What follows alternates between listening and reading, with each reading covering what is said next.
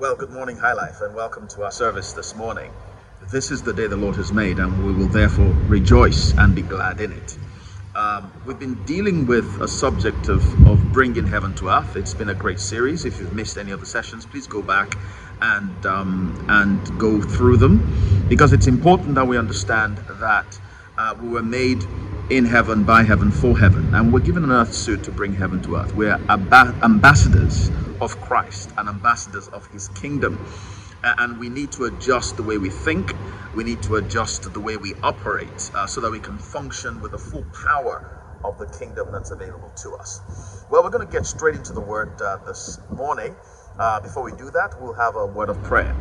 Let's bow our heads. Father, we're so thankful that we are connected to you. We're joined together with you and with one another, because we are the body of Christ. In the early creeds, we're called the Holy Catholic Church, the Universal Church. We are one, and we've been made to drink of the same Spirit. So, Holy Spirit that dwells in us, we ask that you give us insights today, light our candles, and enlighten our darkness. Help us to see Jesus in a clearer way than ever before. For as we see him, we become like him. Thank you for your help. In Jesus' name we pray. Amen. Well, our text this morning is going to be taken from 1 John chapter 5.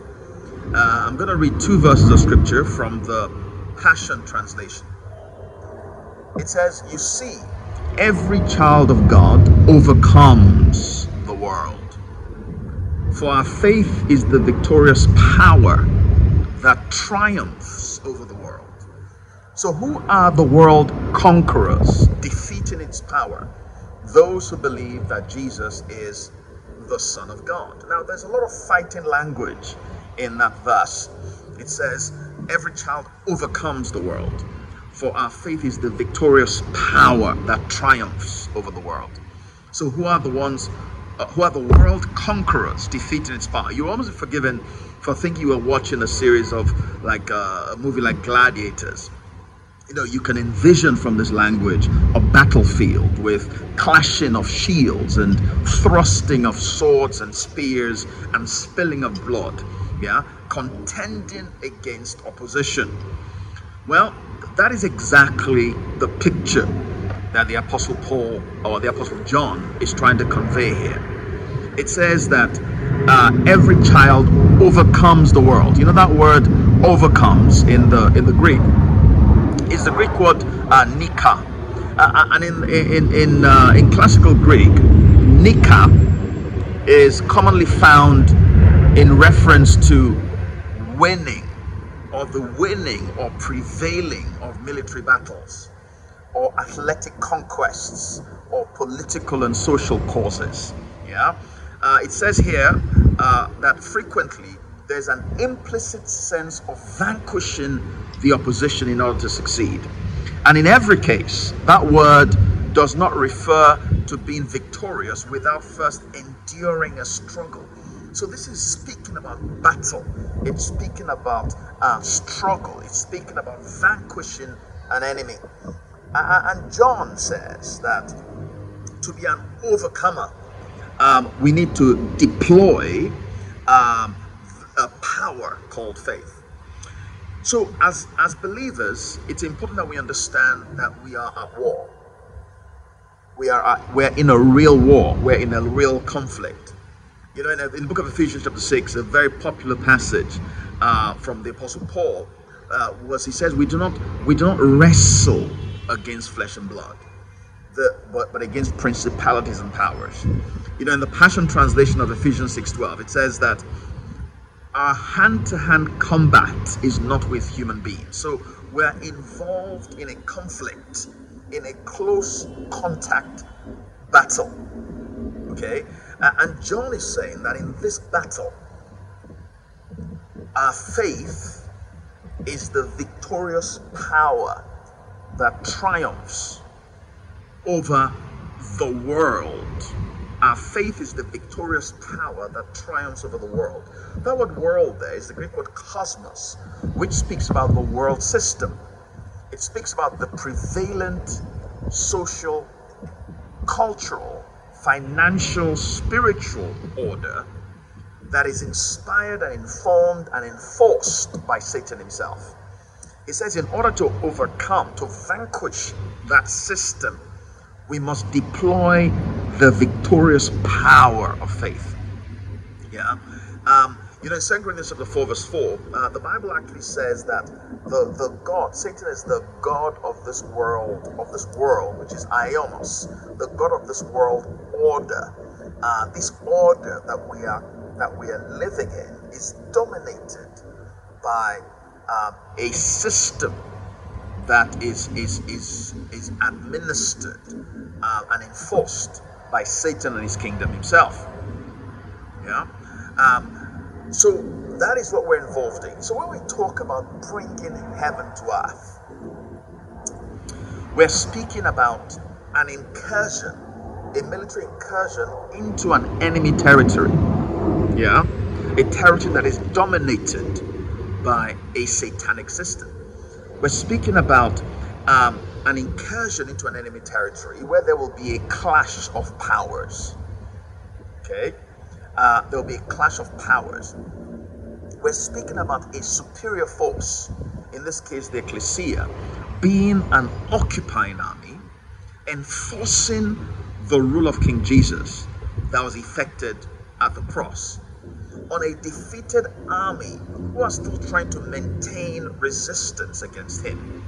A defeated satanic army.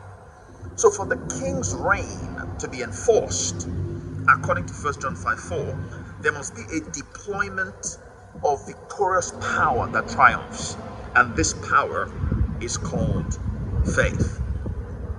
This power of faith is tangible. It is decisive. It is superior. As we talk about bringing heaven to earth, we need to understand that his thoughts and his ways are much higher. They're very different from our ways, and they're much higher than our ways. So if we're going to be successful in bringing heaven to earth, we need to understand the way heaven sees us. And we need to understand how bringing heaven to earth works. From heaven's perspective, we are not an army waiting to be rescued. Okay, we are an occupying army. When heaven thinks about you and I, they think about us as ambassadors of the kingdom, as an occupying army that have been sent with a mandate and equipment to occupy and enforce the victory of the king. Okay, and the way heaven sees us as bringing heaven to earth is through the deployment of superior power called faith.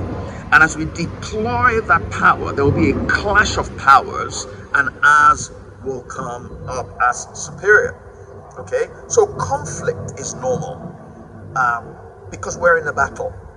As Paul was speaking to Timothy in 2 Timothy 3:8, he says, now, as Jannes and Jambres resisted Moses, so these also resist the truth. Men of corrupt minds disapproved concerning the faith. Jannes and Jambres cast their rods in the presence of Pharaoh when Moses cast his rod to become a serpent. Those rods they cast became serpents. There was a conflict, but Moses' serpent was more venomous and it swallowed up theirs. So we're talking about overcoming faith. We're talking about the deployment of power that vanquishes opposition. But there will be opposition. Okay, there will be opposition because we're in a war. So I've titled the message this morning, I've titled it Terraforming Faith. Terraforming faith. I like the word terraform. It's a word that is derived from science fiction. Because when you terraform a planet, it means to change the environment of a planet, to make it like your home planet, or at least to make it support life like your home planet. And in movies I've watched where there was a terraforming by an alien world, terraforming required the deployment of extraordinary power to make that occupying planet like their home planet. And we know that this earth is going to be terraformed because the Bible promises that there is going to be a new heaven and a new earth, and this whole old earth and old heaven will be destroyed, will be consumed with fire, and a new heaven and a new earth will be created. But in the meantime, we are an occupying army, and our mandate is to terraform this earth to heaven using the power of faith. So, terraforming faith is what we're going to be talking about briefly today.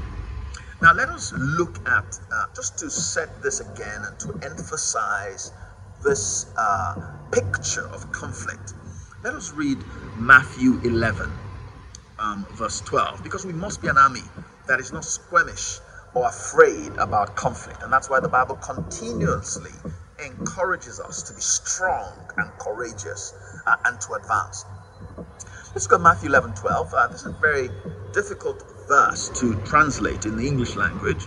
A lot of commentators and a lot of Bible translators have found difficulty with this verse because of the great construction. But I'm going to read it from the New Living Translation and also from the Passion Translation.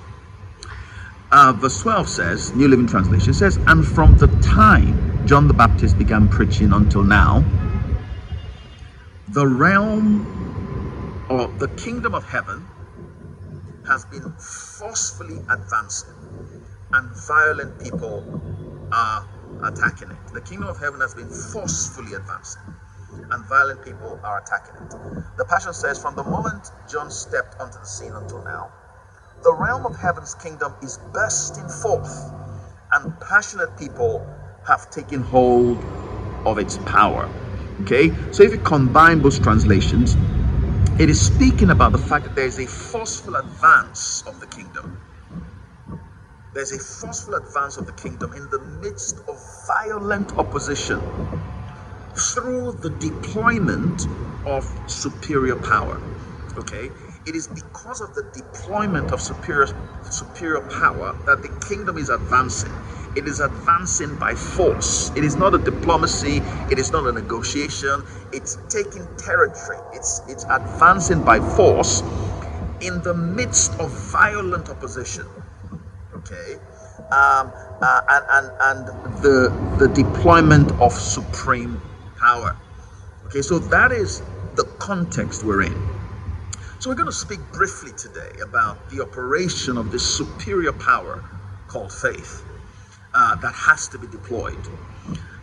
For a more exhaustive examination of this subject, I've done a series on living the ascendant life of faith, which is on our YouTube handle, High Life World, and you can watch the full series. But I'm going to be focusing on some specific areas regarding the deployment of this power, which is the only way you and I are going to enforce the victory of Christ in every terrain. Now let's look at Mark chapter 9. Mark chapter 9 is the passage where Jesus took Peter, James, and John up a mountain, and he was transfigured before them. And when they got down from the mountain, they saw the rest of the disciples having an argument with somebody. And there was a man who had brought his son to be delivered of a demonic spirit. And this demonic spirit, had held this boy captive since he was very young. And he had all kinds of fits, and it would throw him in fire, trying to kill him, throw him in water.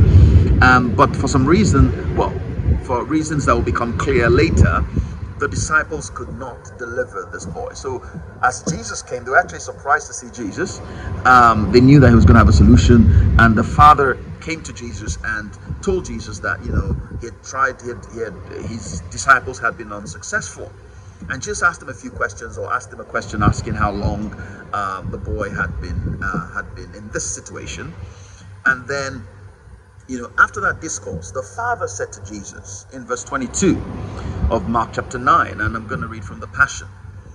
He said, it tries, speaking about the demon, it tries over and over to kill him by throwing him into the fire or water. But please, he said, speaking to Jesus, if you are able to do something, anything, have compassion on us and help us. Please, if you are able to do something, anything, have compassion on us and help us. Jesus said to him, he said, what do you mean if? If you are able to believe, all things are possible to the believer. This is a very unusual response. Jesus said, what do you mean if? If you are able to believe, all things are possible to the believer. Now isn't this a good summary of what most of our praying is focused on? We come before the Lord, we ask him for help. He's a very present help in time of trouble. We say, God, if you can do anything, help me. Help me, help me, help me, help me, help me, help me, help me. But you see, Jesus' response here was unusual. He said, what do you mean if? If you are able to believe, all things are possible to the believer. In other words, you're saying that the issue is not God's ability to do or God's willingness to do. The issue is our positioning and our willingness to believe. Now, if we really embraced this as revelation, it will change a lot of our praying and a lot of our positioning in terms of advancement. Because Jesus is making it clear here that the responsibility, the burden of responsibility is not on God to do. The responsibility is on us to believe. Yeah. Now why is he saying that? Why is he saying that? Well, he's saying that because of what he has accomplished through the cross. It's no longer about what God does for us. In fact, what we experience is not based on what God is willing or able to do, but what we experience is based solely on what we are willing to believe. Now, why did Jesus say it this way? Well, if you look at Hebrews chapter 1 verse 3, I'll read the Passion Translation. I'll read about 3 verses. Hebrews 1:3 says, speaking about Jesus, he says, the sun is the dazzling radiance of God's splendor, the exact expression of God's power, of God's true nature, his mirror image. He holds the universe together and expands it by the mighty power of his spoken word. He accomplished, past tense, he accomplished for us the complete cleansing of sins, and then took his seat on the highest throne at the right hand of the majestic one. So Jesus has accomplished everything concerning sin. He has accomplished already everything concerning our redemption, and he is now seated. He's taken the position of somebody who has done everything that he needs to do for our victory. He has done everything that he needs to do for our victory. If you look at Matthew 16:19, the Passion again, where he's speaking to the ecclesia and giving the ecclesia its mandate. He says, I will give you the keys of heaven's kingdom, of heaven's kingdom realm, to forbid on earth that which is forbidden in heaven, and to release on earth that which is released in heaven. So Jesus, speaking about the ecclesia in verse 18, he talks about building his legislative assembly, and he says that he will give them the keys of the kingdom. He will give them the keys of the kingdom to forbid what is forbidden in heaven, and to release what is released in heaven. He will give them the keys of the kingdom. Now, he was using a future tense for something that was yet to be accomplished, but now we can look at it as a past tense, because he has already accomplished that. Because if you look at Matthew 28:18, it says, Jesus came close to them and said, all authority of the universe has been given to me. Now go in my authority and make disciples of all nations. So basically, he has received all authority, and he has given that authority to us. So we now have the keys of heaven's kingdom. We now have the authority to permit and the authority to forbid. But unfortunately, we are still waiting on God to do. But like he said to this father, it is no longer up to God to do. God has done what he needs to do. It's now up to us to believe. If you look at Ephesians 1:3 as well, it says every spiritual blessing, every spiritual blessing in the heavenly realm has already been lavished upon us as a love gift from our wonderful Heavenly Father, the Father of our Lord Jesus, all because He sees us wrapped in Christ. This is why we celebrate with all our hearts. Now, these are truths that will inform how we engage with Him, will educate us on how heaven sees us and how we advance and deploy the power of God in taking territory. It says every spiritual blessing in heavenly realm has already been lavished upon us. So if we understood this, then we will not be waiting on God to lavish something upon us that we don't have. But notice, Jesus did say if. Yeah? It says if you are able to believe. If you are able to believe. Yeah? So there is an if. But it is not on His side of the equation. There's a choice to be made, but not on God's side. He has already made His choice. It's like, imagine heaven. There's a heaven side of the door and an earth side of the door. God has opened His side of the door, thrown away the key, and lavished everything on us. But we have a side of the door we need to open. Yeah, and we unlock the door by our believing. Okay, we unlock the door by our believing. He says, if you are able to believe, if you are able to believe.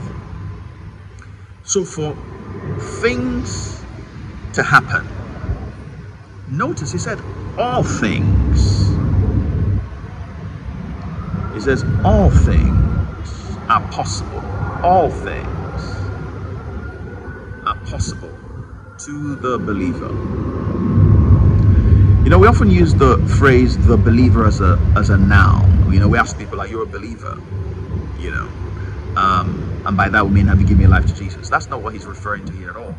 Because a believer is a verb, and it's a present continuous tense.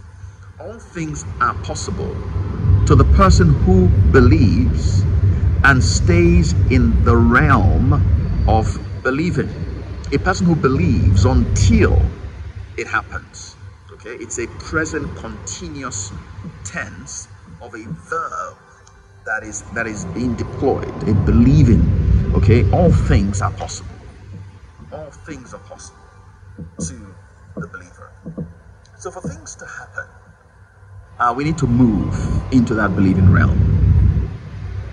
To stop things from happening, we are the ones that withdraw from the believing realm. It's a choice we make. That's why I said, if you are able to believe, all things are possible. So for the possibility of God to be revealed in the situation, it is not dependent on God at all. It is dependent on our positioning. It's like He's knocking on the door and He's waiting for us to open the door. Okay, that's what Jesus is saying to this Father here. We have the keys. We determine what we permit and what we refuse to permit by our positioning in faith. Okay? When we believe, power is released to enforce its fulfillment. Whenever we choose not to believe, we withdraw power from enforcing God's fulfillment in that situation. So victory or defeat hinges on what you believe. On what you believe. Okay, so Jesus is encouraging the Father and encouraging us to make the shift from if it may not, okay, is it God's will? No. We've established the will of God. Yeah, we established the will of God from the scriptures, the things that He has given us concerning life and godliness. Once we have established His will, we now position ourselves in faith, because the realm of faith, believing, opens up new possibilities to us in the realm of the Spirit. Okay, and that means that you will always discover the way through any situation if you will stand and believe long enough.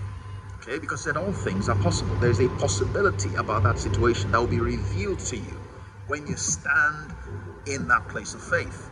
Okay, So in every situation, you will always discover the way through if you will stand and believe long enough, because all things are possible to him, to the believer.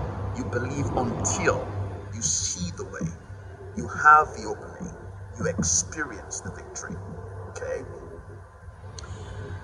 So what does believing look like? When we say believing, what does it actually look like? I believe that Moses, if you go back to the scriptures, Moses actually did something very similar to what this father did here in Mark 9. You remember when God led them out of Egypt, and he actually led them to camp by the Red Sea, and he actually led them there. He wasn't surprised that they were at the Red Sea. He led them there. And then he hardened Pharaoh's heart, and Pharaoh thought they were, when he found out where they were, he thought they were trapped. So he thought, okay, we're going to go get them back. And of course, they were all there. I mean, at least 3 million people there, Israelites. And they didn't, God hadn't given them or shown them what next. They were just camping there. And next thing they see is the army of Pharaoh. He had all his chariots, all his best chariots, etc. there. And we have exactly the same situation happen. The people start complaining, and then Moses goes to God and begins to ask God for help. A little bit like what this father did. He said, if you are able to help us, if there's anything you can do, help us, help us, help us. And this was God's response. Jesus is the same yesterday, today, and forever, in the Old Testament and the New Testament. If you look at the Exodus 14, I'm reading from the New Living Translation here. It says, then the Lord said to Moses, why are you crying out to me?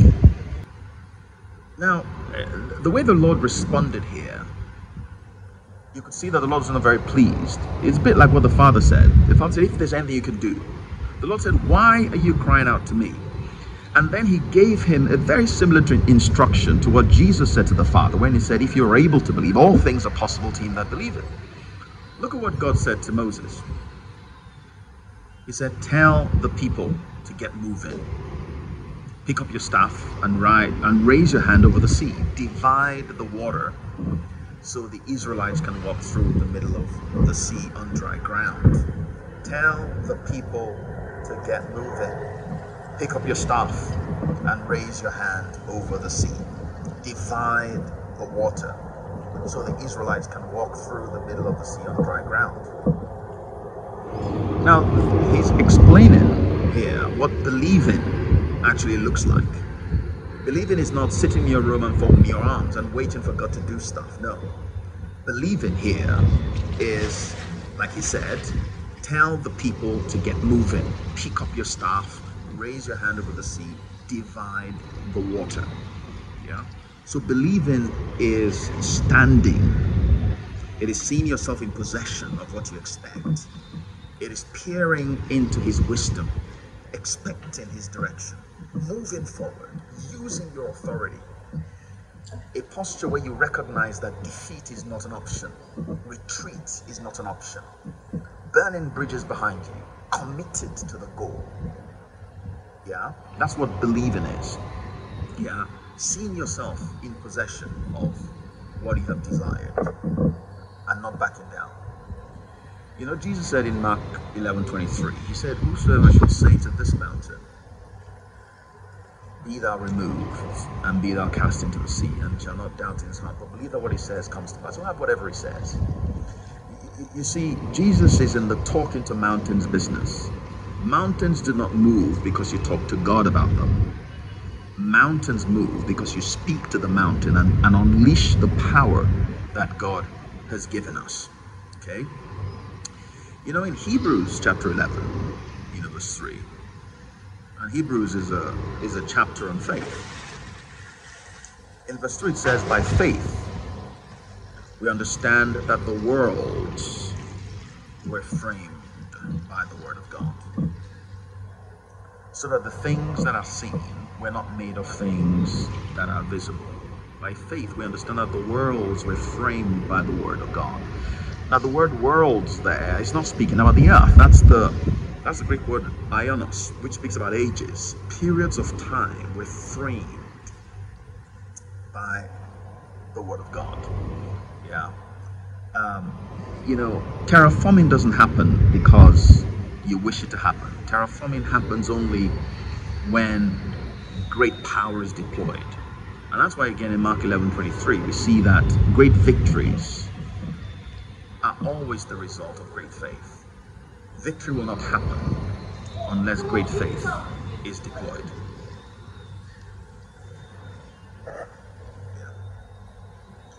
So here it says that by faith we understand that the worlds were framed by the word of God. And then he went on in Hebrews 11 to give a list of men and women that created something out of nothing. Because it says we see that the worlds were framed by the word of God, so that things that are seen are not made of things that are visible. And it wasn't just God that did this. Everybody in Hebrews 11 created something and framed an experience of life based on things that you cannot see. Yeah? Abel offered. Enoch pleased God. Noah built. Abraham obeyed. Sarah received. So ages of time were framed by men and women who believed, and through believing they deployed superior power that terraformed time and space to bring heaven into the earth. Now we see from Hebrews 11 that the fuel for faith is the word of God. It is only the quality of your engagement with the word of God that will cause you to advance when others cower in fear, and will cause you to be full of joy when others weep. The quality of your engagement with the word. You see, there's a quality of engagement with the word of God that will make your heart. There's a quality of engagement with the word of God that will make your heart a landing strip for heaven's power. It's about the quality of engagement with the word.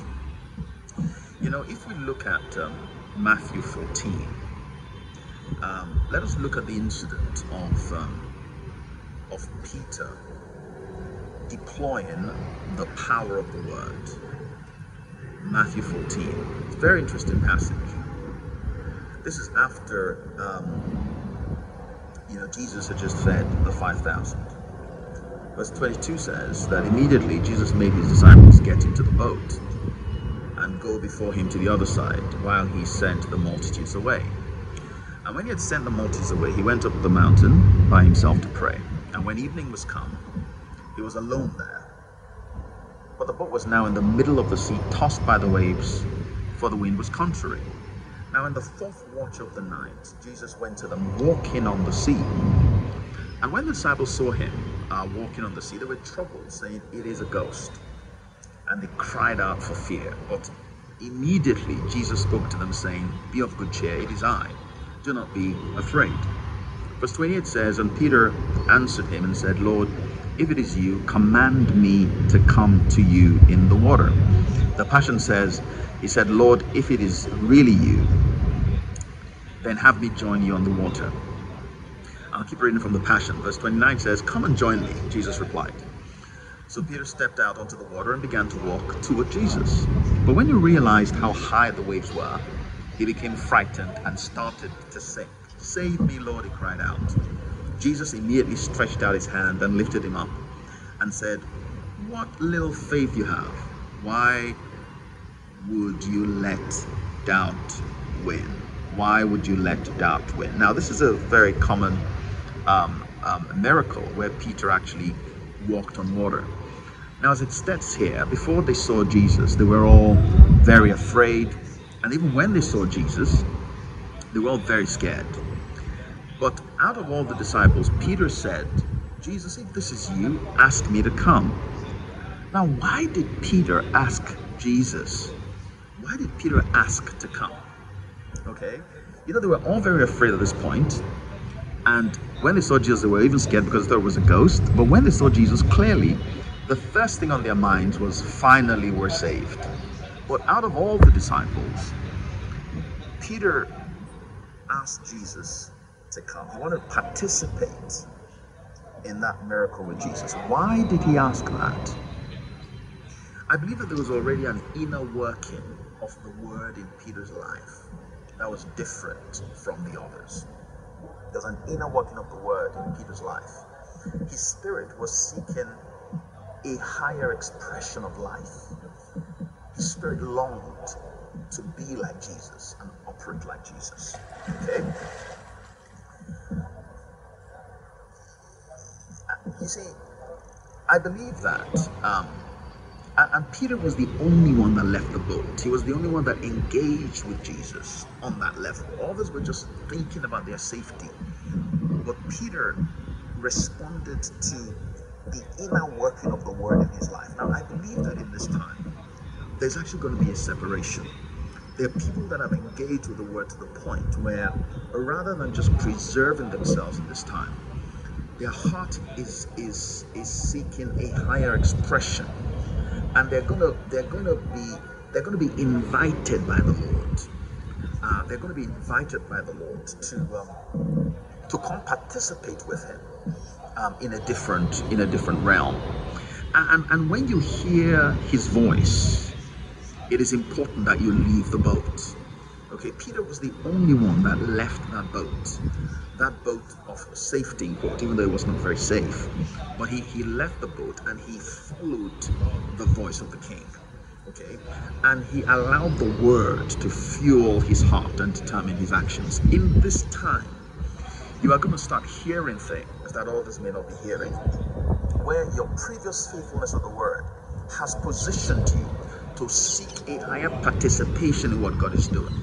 At this point, you are going to hear His voice, and it is important to allow that word to fuel your heart and let that word determine your actions. Peter was the only one that stepped out of that boat. What do you think the other disciples were thinking when they saw Peter step out of the boat? They were probably thinking, how ridiculous Peter is. What's wrong with him? Does he think he's Jesus? But out of all the disciples, Peter was the only one that walked on water, because he allowed the word he was hearing to frame his experience of life. Everyone focuses, or a lot of people focus on Peter sinking. No, let us focus on Peter walking on water. Okay, when you get into this terrain, there are things that you're going to experience. You're going to learn as you go. You're going to fall on your face. Jesus he was not rebuked for falling. He was encouraged to stir up his faith so that he could walk on water and maintain that miraculous life. What is fueling your faith? What is the fuel of your faith? Clearly, it's not economy anymore, because if that was an anchor, we know that economies are going up and down. What is fueling your faith? What is giving you confidence in this time? The only fuel for our faith can only be the type of engagement we are having with the word. It cannot just be a cursory glance of scripture. It cannot just be a momentary reading or momentary meditation here and there. It's got to be a fixed heart that is focused and immersed in the word, so that word can fuel our hearts and become a landing strip for the power of God that needs to be deployed in the face of opposition. I'll end by reading Matthew 6:24. I'm reading it from the Passion Translation. And I believe that this is pointing to one of the key things that we are going to engage with in this time. In Matthew 6:24, it says, how could you worship two gods at the same time? You will have to hate one and love the other, or be devoted to one and despise the other. You can't worship the true God while enslaved to the god of money. Notice it didn't say you can't worship God and Satan. It said you can't worship God and Mammon. I believe that just like we know some of the archangels in the kingdom of God, like Michael, Gabriel, one of the archangels in Satan's kingdom is Mammon. It's Mammon, okay? Mammon controls the economic system, and through that economic system controls everything, yeah? The advancing ecclesia is going to bring Mammon into subjection. In previous decades and centuries of the ecclesia since the resurrection, we have left the economic systems alone. We have left governmental systems alone. And I believe that it wasn't because we withdrew from it. I believe that it was part of I mean, the Lord's priority was to establish the foundation of the gospel. But now he's unveiling other aspects of himself, and he's releasing the ecclesia to engage with mammon, because in terraforming the earth, the culture, the economic systems must be brought into subjection. And I believe in this day, the advancing ecclesia will bring mammon into subjection to the kingdom of God. The ecclesia will make a forceful advance in the midst of violent opposition through the deployment of superior power and the systems of the world, particularly economy that controls money. Because mammon has controlled most things. It has its tentacles in the church. It has the tentacles in the heart of most believers.